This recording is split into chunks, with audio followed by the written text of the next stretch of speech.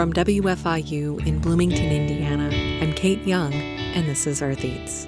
Should we not address the fact that people are still making $7.25 an hour and paying $800 plus a month in rent or cannot afford childcare? Could we really say that food is the issue if we don't address those problems first? This week on the show, we talk with the authors of Everybody Eats, a book about food justice interventions in Greensboro, North Carolina. And we hear about an anti-racist toolkit for farmers markets, plus an interview with Cardinal Spirits chef Abel Garcia, and a recipe for a melt-in-your-mouth treat made from spring flowers. All that and more coming up on Earth Eats after this. Thanks for listening to Earth Eats. I'm Kate Young, and Renee Reed is here with some food and farming reports from Harvest Public Media. Hello, Renee. Hello, Kate. Fallout from the war in Ukraine is making it hard for Midwestern farmers to plan out what they're planting this spring. Crop prices are all over the place. The cost of fertilizer is at an all-time high, and farmers are being encouraged to plant more wheat amid potential losses from Russia and Ukraine. Jennifer Hillman is a senior fellow at the Council on Foreign Relations. She says all that uncertainty is making farmers' decisions difficult. Farmers, like everyone else, are reluctant to plunk down a lot of money in the absence of some kind of guarantees or insurance or backing if there is a risk that, tomorrow everything could turn around and become very different. Hillman says the U.S. government should provide some financial assistance to farmers in order to keep up domestic food production. Two big Midwestern organizations are teaming up to feed refugees fleeing the Ukrainian war zone. As Harvest Public Media's Dana Cronin reports, they've secured seaports and shipping containers as well as a warehouse in Poland. Illinois-based Midwest Food Bank and Missouri-based Convoy of Hope are sending food and supplies to Ukrainian refugees. Mike Hoffman is the logistics director for the Midwest Food Bank. He says they've already sent over one sea container, which can feed about 250,000 people, and they plan to ship at least 2 more. This isn't something that's short-lived. This is going to be a long-term commitment. Let's say the war ends tomorrow. That'd be awesome. But there's a lot of infrastructure that's totally gone over there, and they're going to take a lot of support and a lot of need for quite a while. Hoffman says those containers have been entirely funded by community donations. I'm Dana Cronin, Harvest Public Media. Food prices could be 5% higher in 2022 compared to last year. That would be the biggest one-year increase in 14 years. The latest report from the University of Missouri's Agriculture Research Group cites labor costs, fuel prices, and supply chain issues among the contributing factors. Pat Westhoff leads the group. He says some foods will see especially high prices. We have much larger increases year over year for meats, for fats and oils, for fresh fruits than you did for most other products. Westhoff says Russia's invasion of Ukraine will also likely have long-lasting effects on food prices, lengthening the amount of time before food inflation rates get back to normal. The average increase in food prices is 2.5%. Thanks to Harvest Public Media's Jonathan All and Dana Cronin for those reports. For Earth Eats, I'm Renee Reed.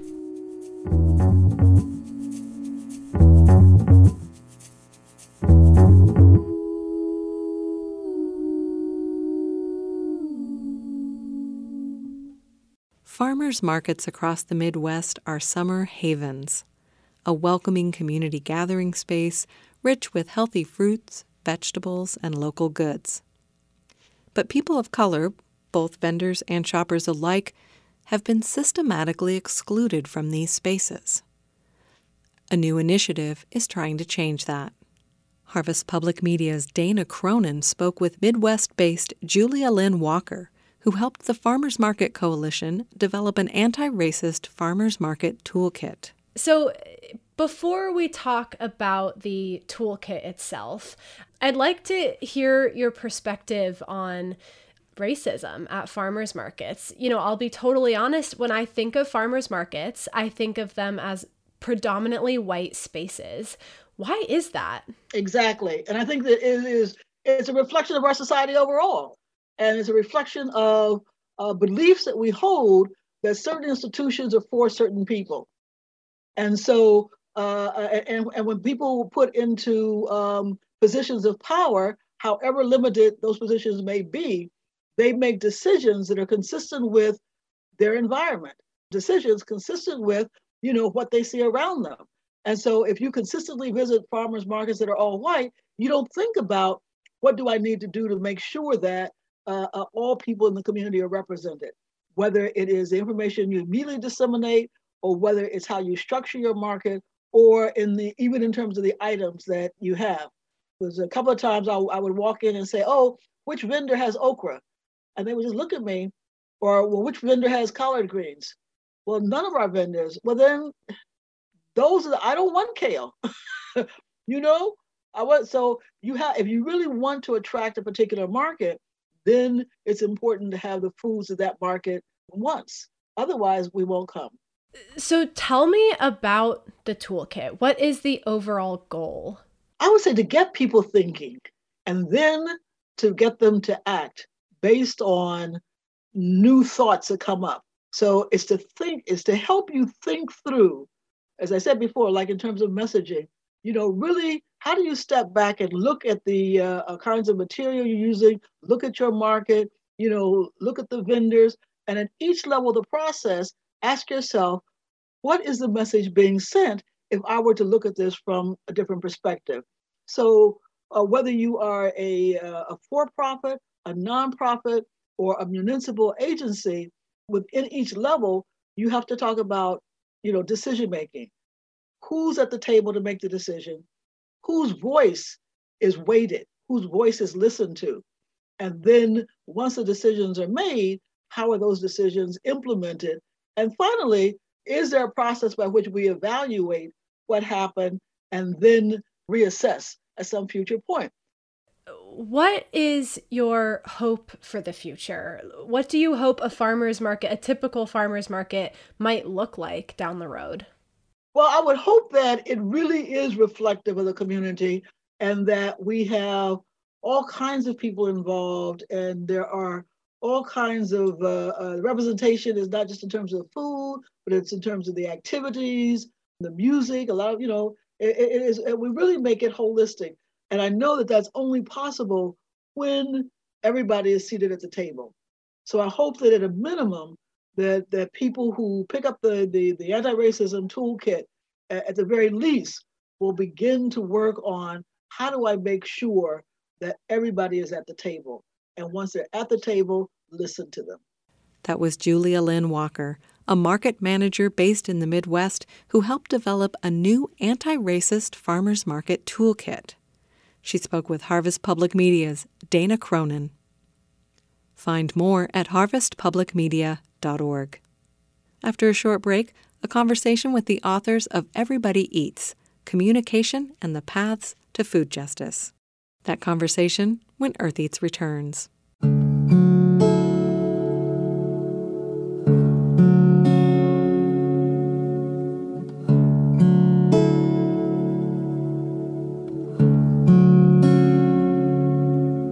Kate Young here. This is Earth Eats. Confronted with a glaring social problem, like, say, food insecurity in a community, the impulse to act, to try to do something about it, comes naturally, particularly to those in the social service sector. But well-meaning plans don't always have the outcomes we hope for, especially if those plans don't involve those most affected by the issue. A new book from University of California Press focuses on food justice conversations and interventions in the city of Greensboro, North Carolina. Josephine McRobbie spoke with the authors about what they learned in their research and what questions remain to be answered. Dr. Naisha Douglas and Dr. Marianne LaGreco are the authors of Everybody Eats, Communication and the Paths to Food Justice. The book is focused on food insecurity and food access programs in Greensboro, North Carolina. Between the years of 2009 and 2019, Greensboro was named on the Food Action and Research Center's list of major U.S. cities experiencing food hardship. It topped the list in 2015.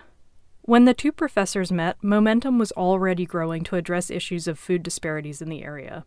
Some activities were centered around the historically Black neighborhood of Warnersville. Here's Dr. Naisha Douglas. During this time, there was a feasibility study done by Mark Smith, who's the epidemiologist at Gifford County Health Department. And so they were doing this study around key areas in Greensboro, and they did it in zip codes. And so one of the zip codes was the Warnersville area, where they identified people were having issues with high blood pressure, diabetes, and just some of these preventable diseases. So one of the things that Mark noticed was that the Warnersville neighborhood, they have the highest rates of poverty, but then also the highest rates of chronic health problems. And so he was really interested in working more closely with people who lived in that neighborhood to figure out where some of these problems and disparities and barriers might be coming from, and then what the people in the neighborhoods were really interested in focusing on as a way to address them. And one of the issues was food and the access to food, and how many grocery stores are within a 1 mile radius, and can people get to the grocery stores, and how do they get to the grocery stores, and what are they eating, or what are they picking up, and do they have enough money? And also during that time, community gardens were starting to pick up a little bit more steam, where people were wanting to grow their own food, not because they were hungry, but because of health reasons, right? They wanted to go back to gardening in a way that would save them money, but also would benefit them health-wise. And he invited us to become part of the conversations that were going on in Warnersville. Not long after that is when we started making news with the FRAC headlines, with the Food Research and Action Center. We were really well positioned, I think, as community groups to keep those conversations going. And we had already started to speak with folks in the neighborhood who had identified things like urban gardens and community farms, mobile farmers markets, community stores, better walking paths as things that they wanted to see in their neighborhoods. And honestly, that's how Naisha and I met, was that we had started to work on implementing some of the farmers markets and mobile farmers markets ideas. And Naisha lived in the neighborhood. She'd been invited to become a part of some of the interventions themselves. And then that's how she and I met and started to talk. Naisha was working on her PhD at University of North Carolina at Charlotte, and I was working as, at that time, an assistant professor, but then eventually associate professor at UNC Greensboro. Everybody Eats contains case studies of programming in Greensboro from 2009 to 2019 that aim to address food hardship and access. The professors look at the successes and failures of these interventions through the lens of communication studies. People often underestimate the role that communication plays in the community engagement, in the mobilizing of the resources, in the sustaining of the conversations. There were a couple of times when newcomers to the partnerships and the relationships would be facilitating conversations, and they would introduce me and they would say, "Oh, and this is Mary Ann. She's a communication professor at UNCG. She manages our social media." And I would say, wait, there's a little bit more to it than that. How are you going to handle some of those tensions? How are you going to prioritize certain needs over others? Particularly in Warnersville, there was a sort of a reoccurring theme where people would come into the Warnersville and say neighborhood and, "Oh, you guys need this, and so this is what we're going to do." And then after it didn't work, they would leave. There's a residual effect that happens when people come in and try to create something and it doesn't work. So because I was from the neighborhood and I understood the culture of the neighborhood, I knew a little bit more. I knew what would work and what won't work, because we've seen it before. The residents would be very leery of having anybody come in and try to create something when they weren't involved in the process. And they are very active within the neighborhood, and they want to be involved. They want to preserve, number one, the history of the neighborhood and the integrity of the people that live in the neighborhood. But they also do want to see change, but they want to see change on their own terms. So throughout the book, it's really conversations that Mary Ann and I have, just trying to just kind of work through what we were experiencing. So I remember when I heard the word food desert, I was like, desert. Desert means desolate, like no life, it means dry. It means, when I think of a desert, that's what I think of. I think of the Sahara Desert, like just sand and hot and no life. So food desert was a USDA term that was used to delineate neighborhoods that a certain number of the population lived below the poverty line and a certain number of the population was at least a mile away from a grocery store. And then a food swamp got used as an extension of that metaphor to talk about neighborhoods that had high concentrations of low quality food. And the USDA has moved away from some of that terminology. You know, when they come up with these terms, to me, it seems like there's a lot of racial undertones associated with it, because a lot of people connect poverty with Black and brown communities, right? They say, okay, you know, they use some of these key terms like low income, poverty, desert, swamp, to make it seem like, you know, these people are suffering. If you're relating swamps to a specific area, you know, that area, a lot of people do not want to come to, right? I always had a problem with how people would label, you know, certain neighborhoods, because I just feel like that was a misrepresentation, or they're trying to take away from what their neighborhood is really like. For example, Warnersville was like a thriving community. At the end of the Civil War, a Quaker educator, lawyer, and minister named Yardley Warner purchased land in southeast Greensboro, the area now known as Warnersville.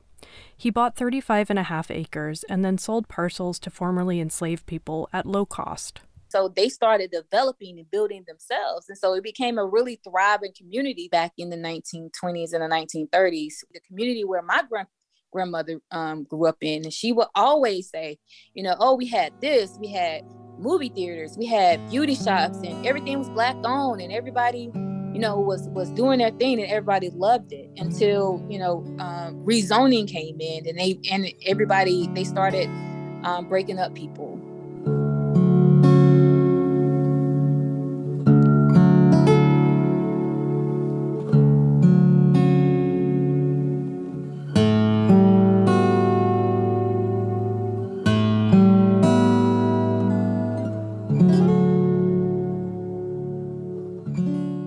The Warnersville Community Garden required several years of planning by multiple stakeholder groups to open, and more importantly, to thrive.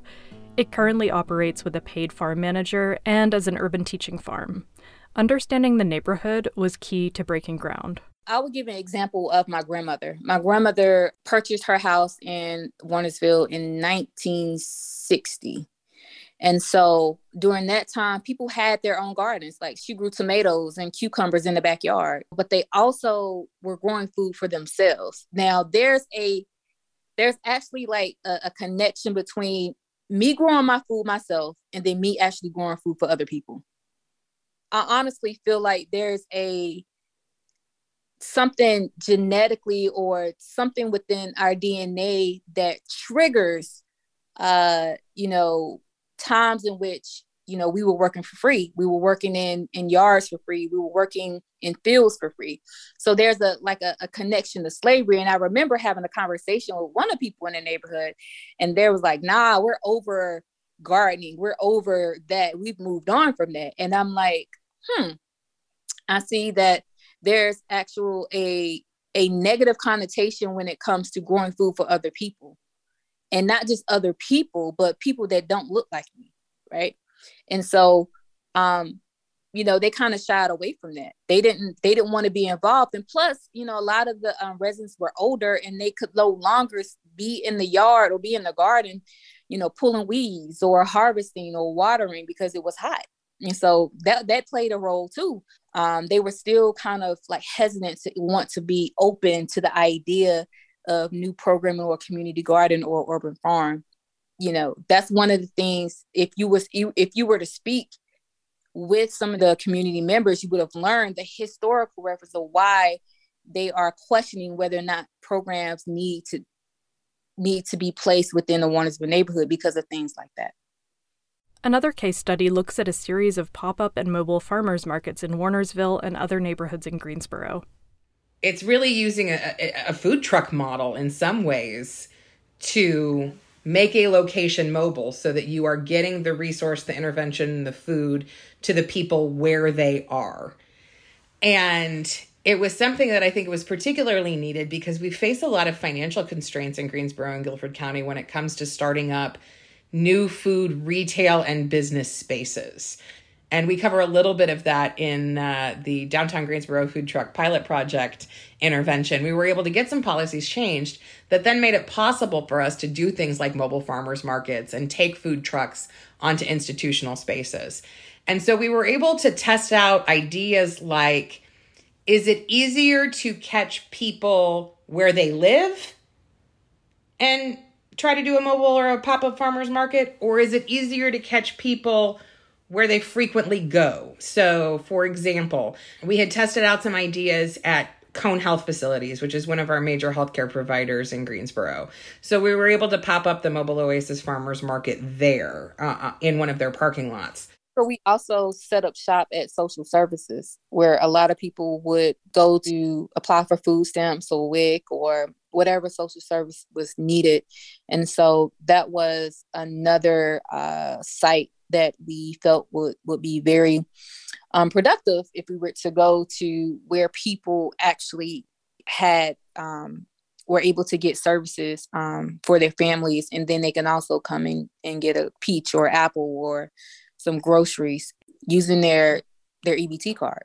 And we learned the need for the SNAP, EBT, and WIC through our initial pop-ups. That was the first big piece of feedback that we got from folks, was that it's great that you all have this, but if you're going to do it long-term, you're going to need to be able to accept SNAP EBT. And it also has created a space where then people realize that if you can incentivize people to use SNAP EBT at farmers markets, that's also good for the farmers and for the local vendors as well, because those funds are staying in the community.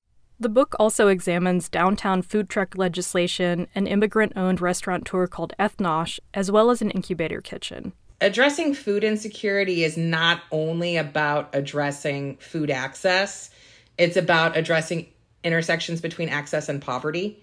And so some of those programs help to address the poverty side of things by allowing people more, I guess less financially risky entry points into food markets, like through the food trucks.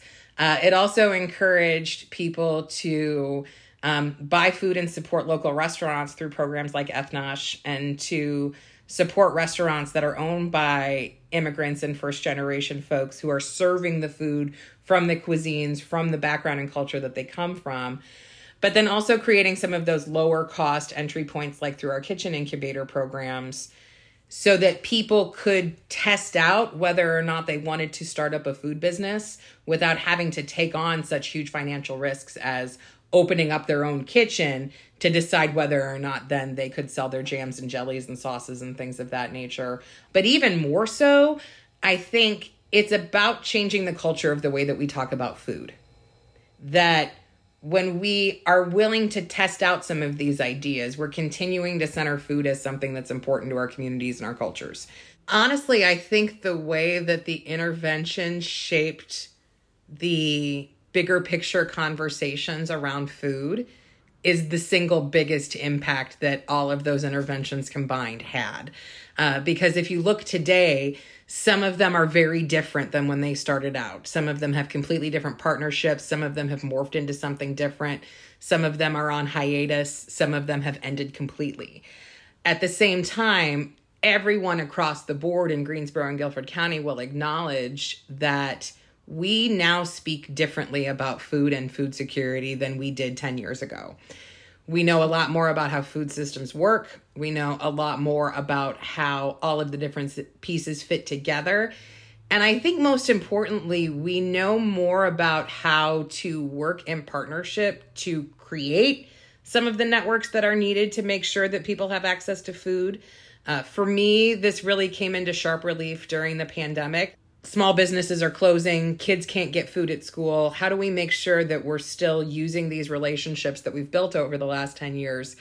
We were able to engage the community so quickly that within a week, we were able to move on to some of the mobilizing resources stages of it. We were able to do things like implement advanced ordering and drive-through pickup systems at 2 of our farmers markets. So they never even had to close down during the lockdowns around COVID. Since topping the FRAC food hardship list in 2015, Greensboro fell to number 14 in the most recent study year. But the process of writing a book about some of these food justice strategies has brought up more questions than answers. Dr. Douglas wants to see a broader conversation moving forward. The more we thought about it, we were like, well, is it really a food issue more than it is a poverty issue?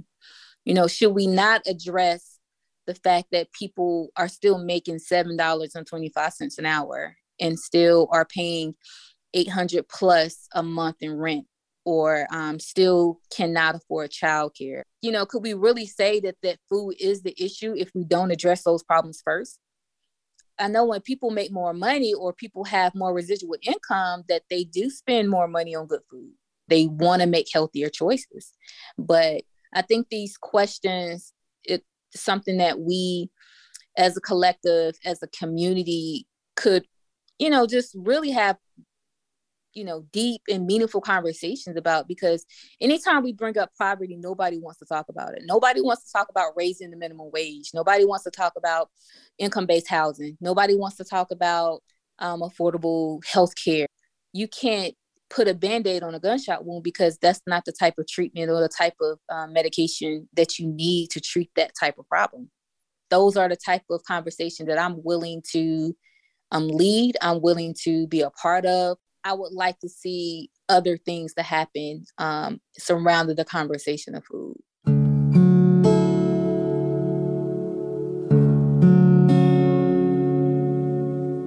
Everybody Eats: Communication and the Paths to Food Justice is available now through University of California Press. For WFIU's Earth Eats, I'm Josephine McRobbie. Find more about the book and about the history of the Warnersville neighborhood at eartheats.org.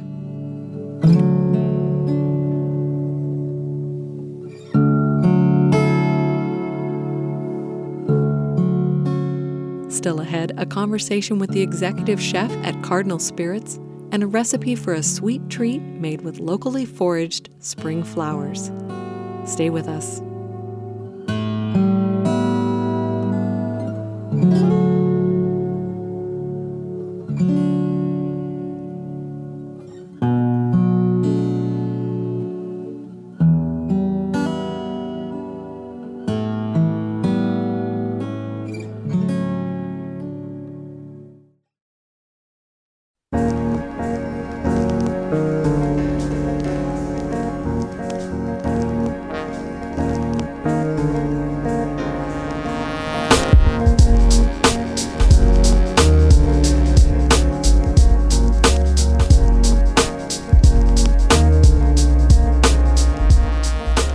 Welcome back. I'm Kate Young, and this is Earth Eats. Just before the coronavirus pandemic shut down bars and restaurants here in Bloomington, Cardinal Spirits had just brought on a new executive chef. Before Abel Garcia had a chance to debut his culinary vision for the restaurant, Cardinal Spirits had to pivot the focus of their operations to survive the pandemic restrictions. The distillery immediately started producing hand sanitizer, which, if you'll remember, was in short supply in those early days, and they put energy into canned cocktail production and carryout. Eventually, they offered food for takeout as well. Last week, we did a recipe video shoot at Cardinal Spirits for the Earth Eats YouTube channel. Chef Abel Garcia shared 2 fun recipes with us, which will soon be up on YouTube. I took the opportunity to sit down with Abel Garcia with my microphone to talk about how things are going at the restaurant. My name is Abel Garcia. I'm the executive chef at Cardinal Spirits in Bloomington, Indiana. Been the chef for a little over 2 years, and I came in the February right before the pandemic. So call it timing, call whatever you want, something aligned to get me here. And it was one of those things where, I was ready, hit the ground running. And then as soon as the pandemic hit, it was just more, hold the brakes and let's see what the company as a whole did. And between taking myself and our bar team, the whole company twisted on a dime and said, we're doing now all the sanitizer. And, out of that, we became the first people to make sanitizer in the state. So very interesting, but I'm glad it's over. And then at some point, Cardinal did start offering food for takeout, how did you adjust your menu to that, and how did you adapt to that situation? That first started off with me actually getting COVID. I was asymptomatic, so I just had to stay at home. I lived with roommates, and they worked at bars, so it was very much a stay in my room unless I had to use the restroom or take a shower kind of thing, or let my dog out. I was very much isolated in there, so I was ordering takeout for about 10 days in a row. That's kind of how the idea for the menu started. It wasn't necessarily like, what do I want to offer to take out, but what are the failures that I'm seeing in the takeout that I'm getting? And that just came down to like fried items, no-nos, is this sauce holding as it's going there? And that kind of got the ball rolling to being like, okay, if we're going to do our carryout, then let's really focus on something that's going to last in a box for up to 15 minutes. I have friends that live in Ellettsville, and they were really nice about if I had an ice cream coming out, which we have here, you can try. But if we have, when that ice cream came out, I was like, can you drive from Ellettsville, pick it up, and then drive it back home and tell me what you think? And, it'd be nice for them to just be like, it was almost melty, but I threw it in the freezer 5 minutes and it was good to go. And that's good enough R&D for me to be like, even like my friend with 2 kids in a minivan driving all the way to Ellettsville, it still worked. And that's kind of how it kept going from there, because, a lot of places here around town, we're still doing French fries for delivery. I saw someone do mussels for delivery. I don't know why they were doing that, but it was one of those like, let's not do that. It just had to rethink what carry out meant. And, we were also kind of thinking about delivery, but, we couldn't find a delivery service we really enjoyed. I used to work in pizza back in the day, and when we had our delivery drivers, it was very much a thing where they had to look a certain way. They couldn't smell like cigarettes. It had to be in a timely fashion. So just from that kind of standpoint, you don't really always know who's picking up the food and dropping it off to you, and when that person sometimes is the only face of the company that you'll see, you really need to think about, is that the direction we want to go? And for us, we were just like, no, we're a little bit more personal than that. We wanted to see our guests anyway, so having carryout and having our bottle carryout as well, it all just made more sense for us to do it that way. So what kinds of things did you offer in those first menus? We needed to have something close to a burger. We know we couldn't do a burger because, the temps were going to fail just because of what we're talking about with the carryout time. So one thing that's on our menu to this day that came out of that carryout is our steak sandwich. Take a whole big old ribeye, treat it like prime rib, you slice it, and then you sear it.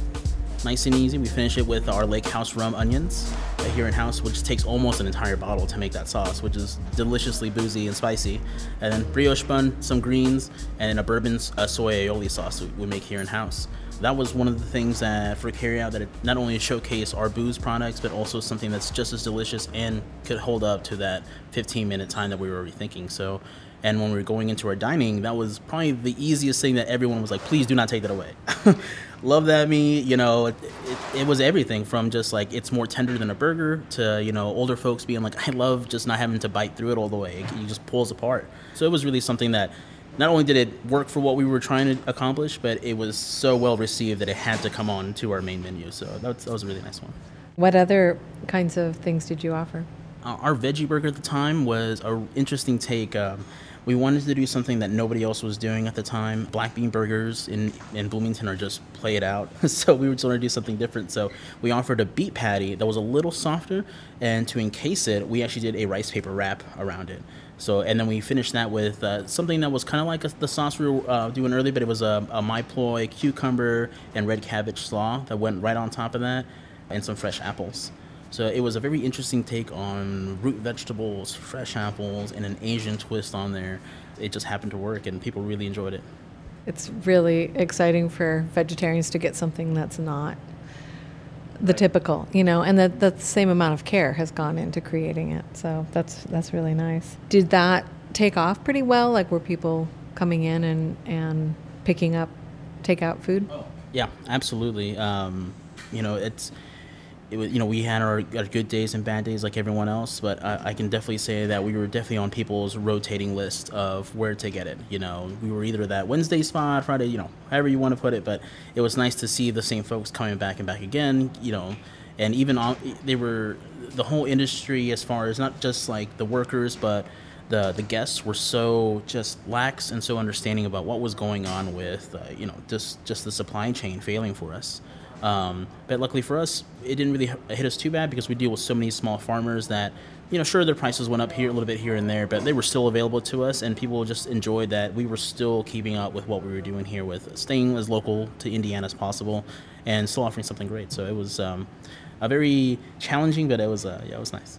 Cardinal's patio and dining room are now open for in-person dining, though they're still working out how to handle the seating at the bar. If you've ever been into our restaurant, it's just a long shotgun bar, so it's really it's very close quarters at any given time, even with the space we have open now. So we just want to make sure that before we get elbow to elbow, that we're definitely past this thing. And so you're back to creating menus for dine-in. What is your approach to the menus here? Is it sort of a seasonal? Like, do they change? They constantly change. Getting out of that pandemic with rehiring, it took us about 1.5 years to get the full team that we wanted in here. So the first menu rollout, once we came back to dine-in, was a little bit more definitely safe compared to things I've done in the past. But now with the spring menu rollout, you're definitely seeing more of a more intricate side of things, a more in-depth flavor profile, and it's more of a last-minute knife works, and we're really putting some pressure on and getting things done last minute. So my team might not like me for that, but it's definitely what the city deserves. And we're just trying to make sure that moving on and doing the seasonal changes, that we don't overlook the main thing that we're trying to do here as far as my cooking and my approach to it, which is just staying honest to what we're doing. If we're gonna do a brown sauce for a steak, you bet that started with a 30-hour chicken stock or beef stock somewhere. I've been around in plenty of these restaurants in here, and I've seen some shortcuts. And luckily for me, hanging out with the likes of chefs of like Dave Talent, Seth Elgar, and Jeff Finch. Shout out to those guys. If anything, they taught me that, hey, you're going to have a headache because this is just the way it needs to be. If you're going to do this kind of sauce, you need to start with chicken stock. You need to start with this. And it was nice. It's just nice to see that integrity in their cooking and just how they passed it on to myself and how I do my absolute best to keep that going. That creates a lot of headaches and a lot of time constraints in a kitchen, but I think, at the end of the day, you can't beat the flavor. Some people will always ask me what we do to it, and it sounds super simple, but you got to find the time and the love for it. That's all it really is. Chef Abel Garcia discovered his love for food and cooking when he took some time off from college. He'd been on a path towards a law degree, but he was questioning whether or not it was a good fit for him. He took a year off and found himself in the restaurant industry. He fell in love with the work and the culture. Just the pace of it all. And, my family has always done big parties. And even if it's just our own family, it's just heavily catered. There's just not, you're not leaving, with an empty stomach at all. So it was having that kind of catering already happen in my family for just about any occasion. It just made it really easy to be wow, it's almost like being with my family all the time, and not just being with them, but also at the best times. Because, those big, party days that I'm talking about, they're 4th of July, Christmas, all those holidays, and to make it happen almost on a daily, and then still get paid for it was definitely the road I wanted to get down to. It was just a match made in heaven that there was something that I knew I could never learn everything about, and I would have to keep researching. So, and it just keeps surprising me to this day. No matter if I use something that's as old as a Jack Papan's father's recipe or something as modern as some new molecular gastronomy, it's still something that I love waking up nervous, not knowing something, and having to approach it. So it's coming over the years into that, and like I said, mentioning the chefs I worked for, they really will spark your interest. And once those people really reaffirm what you're doing and really make it look possible, that was the other part of it. Was just oh yeah, I can do this. I asked Chef Abel Garcia to share his vision for the work he's doing at Cardinal. Really enjoying making things happen in Indiana. People that are doing things for Indiana, that are growing things for Indiana, need to be sold to people in Indiana. And I think that's what the next phase of my cooking here is. We have a farmer that's working with us to grow the 75 variety of cornmeal that I was talking about. And that's just as simple as seed preservation. We're just going to have here those varieties of corn. We're going to have 4 coming in, And we're going to be focusing on that as a bread and butter board. So we're going to have 3 different types of cornmeals, 3 different types of butter. We're going to have a lemon herb, a bone marrow butter, and a duck fat butter to go with all those. So it's 3 different crazy butters going with 3 different crazy types of cornmeal. But it's really just about letting people just take in those different types of corn because they all have different levels of sweetness, bitterness, and obviously grit. So is it going to be like made into a cornbread? Mm-hmm. Yes. I mean, that's such a classic, Southeast American and also just Indiana thing. It's like, we do corn in Indiana. I think we're the 5th largest producer of corn right now. So why not just, it's something so simple that it's overlooked. And now it's just time to be like, you know what? Hey, people in Indiana are growing this heirloom corn in Indiana, and it's just, it's if you want to invest in Indiana, simply just buy this cornbread. But yeah, get your reservations in, get something inside or outside. Right now we have our spring menu rolling, and it's looking like late June is also going to be our next menu rollout for the summer. So if you can't make us now, put that on your calendar for the next time you can visit. Well, thank you so much for talking with me today. Thank you. I appreciate it.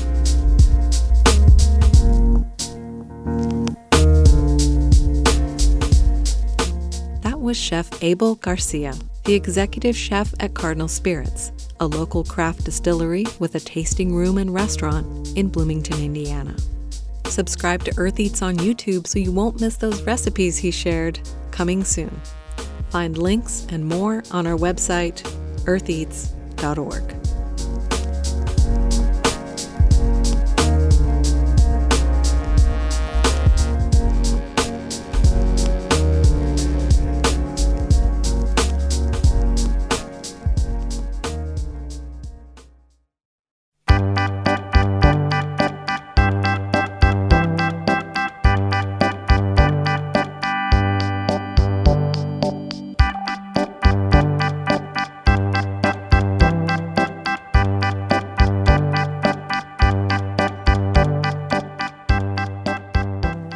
So I have some great news for local listeners, or any listeners who happen to have black locust trees growing in your area.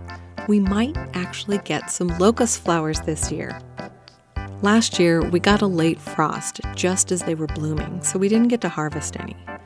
It might have happened the year before, too. I don't know. I was distracted. Early days of the global pandemic and all.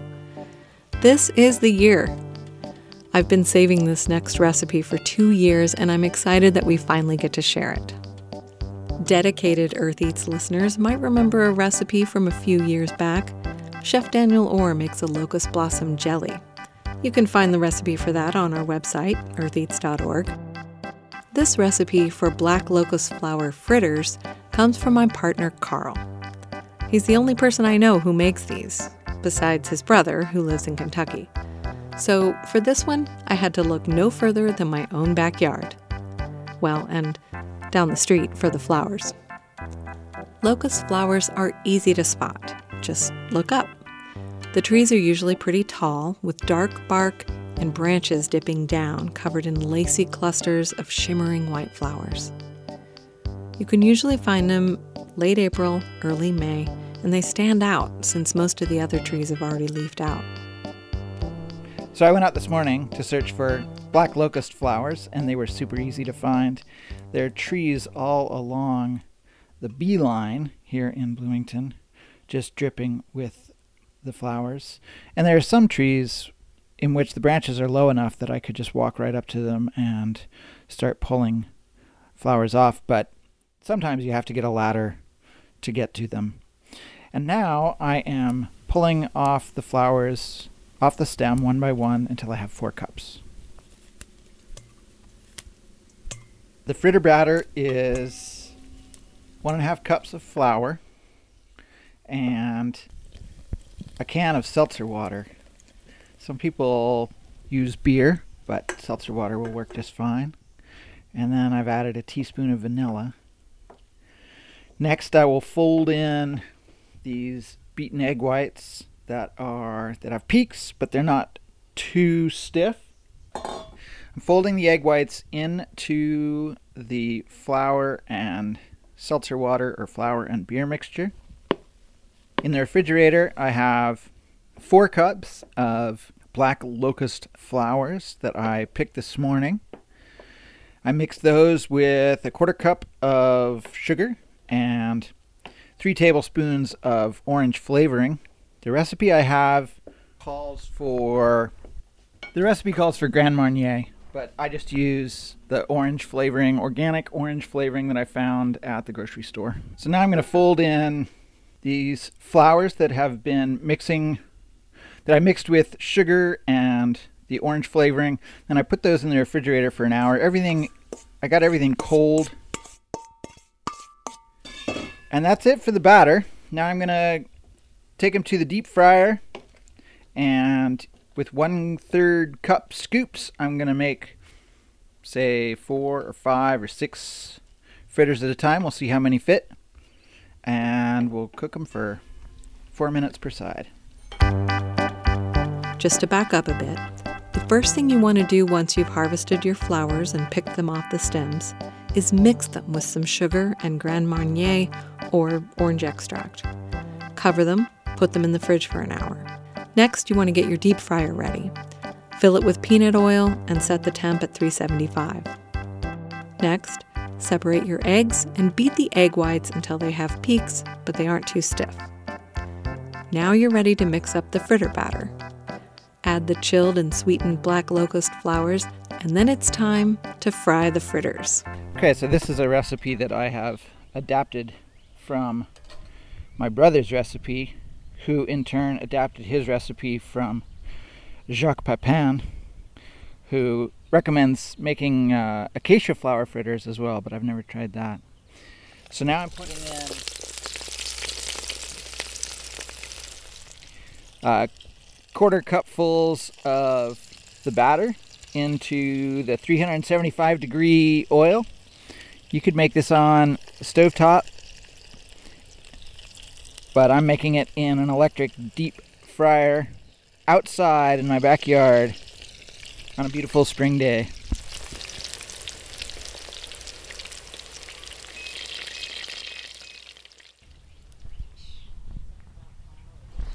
This recipe makes a lot of fritters, and they're best in the moments after they've been made. So to prevent us from getting sick to our stomach, we usually try and invite people over to have fritters with us. Our neighbors are due any minute, and these will be done in a few minutes. The recipe that I have says cook them for 4 minutes on one side and then turn them over and cook them for 4 more. But it looks like these are going to be done in a lot less time than that. This has been about 3 minutes, and I think they are done. I'm cooking these at 375 degrees. They're nicely browned, so I'm going to take them out and put them on a wire rack and let them drip off a little bit. Then we'll put them on a platter, and we'll sprinkle some confectioner's sugar on top to add a little grace. Our neighbors arrived through the back gate. Robin and her 3 kids, Lucia, Nova, and Colette. Lucia was the first to give them a try. What did they taste like? Like a donut, sort of, except less sweet. Really good. Can you taste the flowers? A flower donut. Yeah, a flower donut.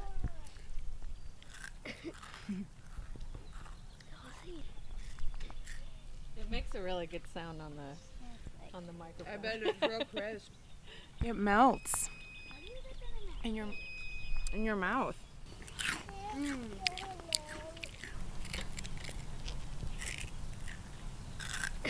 Melt in your mouth crunch. Doesn't get much better than that.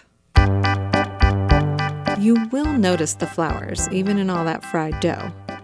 They have a lush fragrance and a sweet nectar-like flavor that mingles nicely with the orange. So, keep an eye out for those locust flowers in the next couple weeks, and you can try this recipe yourself. You don't need a deep fryer. A heavy skillet or a Dutch oven works great too. We have the instructions for Black Locust flower fritters on our website, eartheats.org. That's it for our show. Thanks for listening, and happy spring.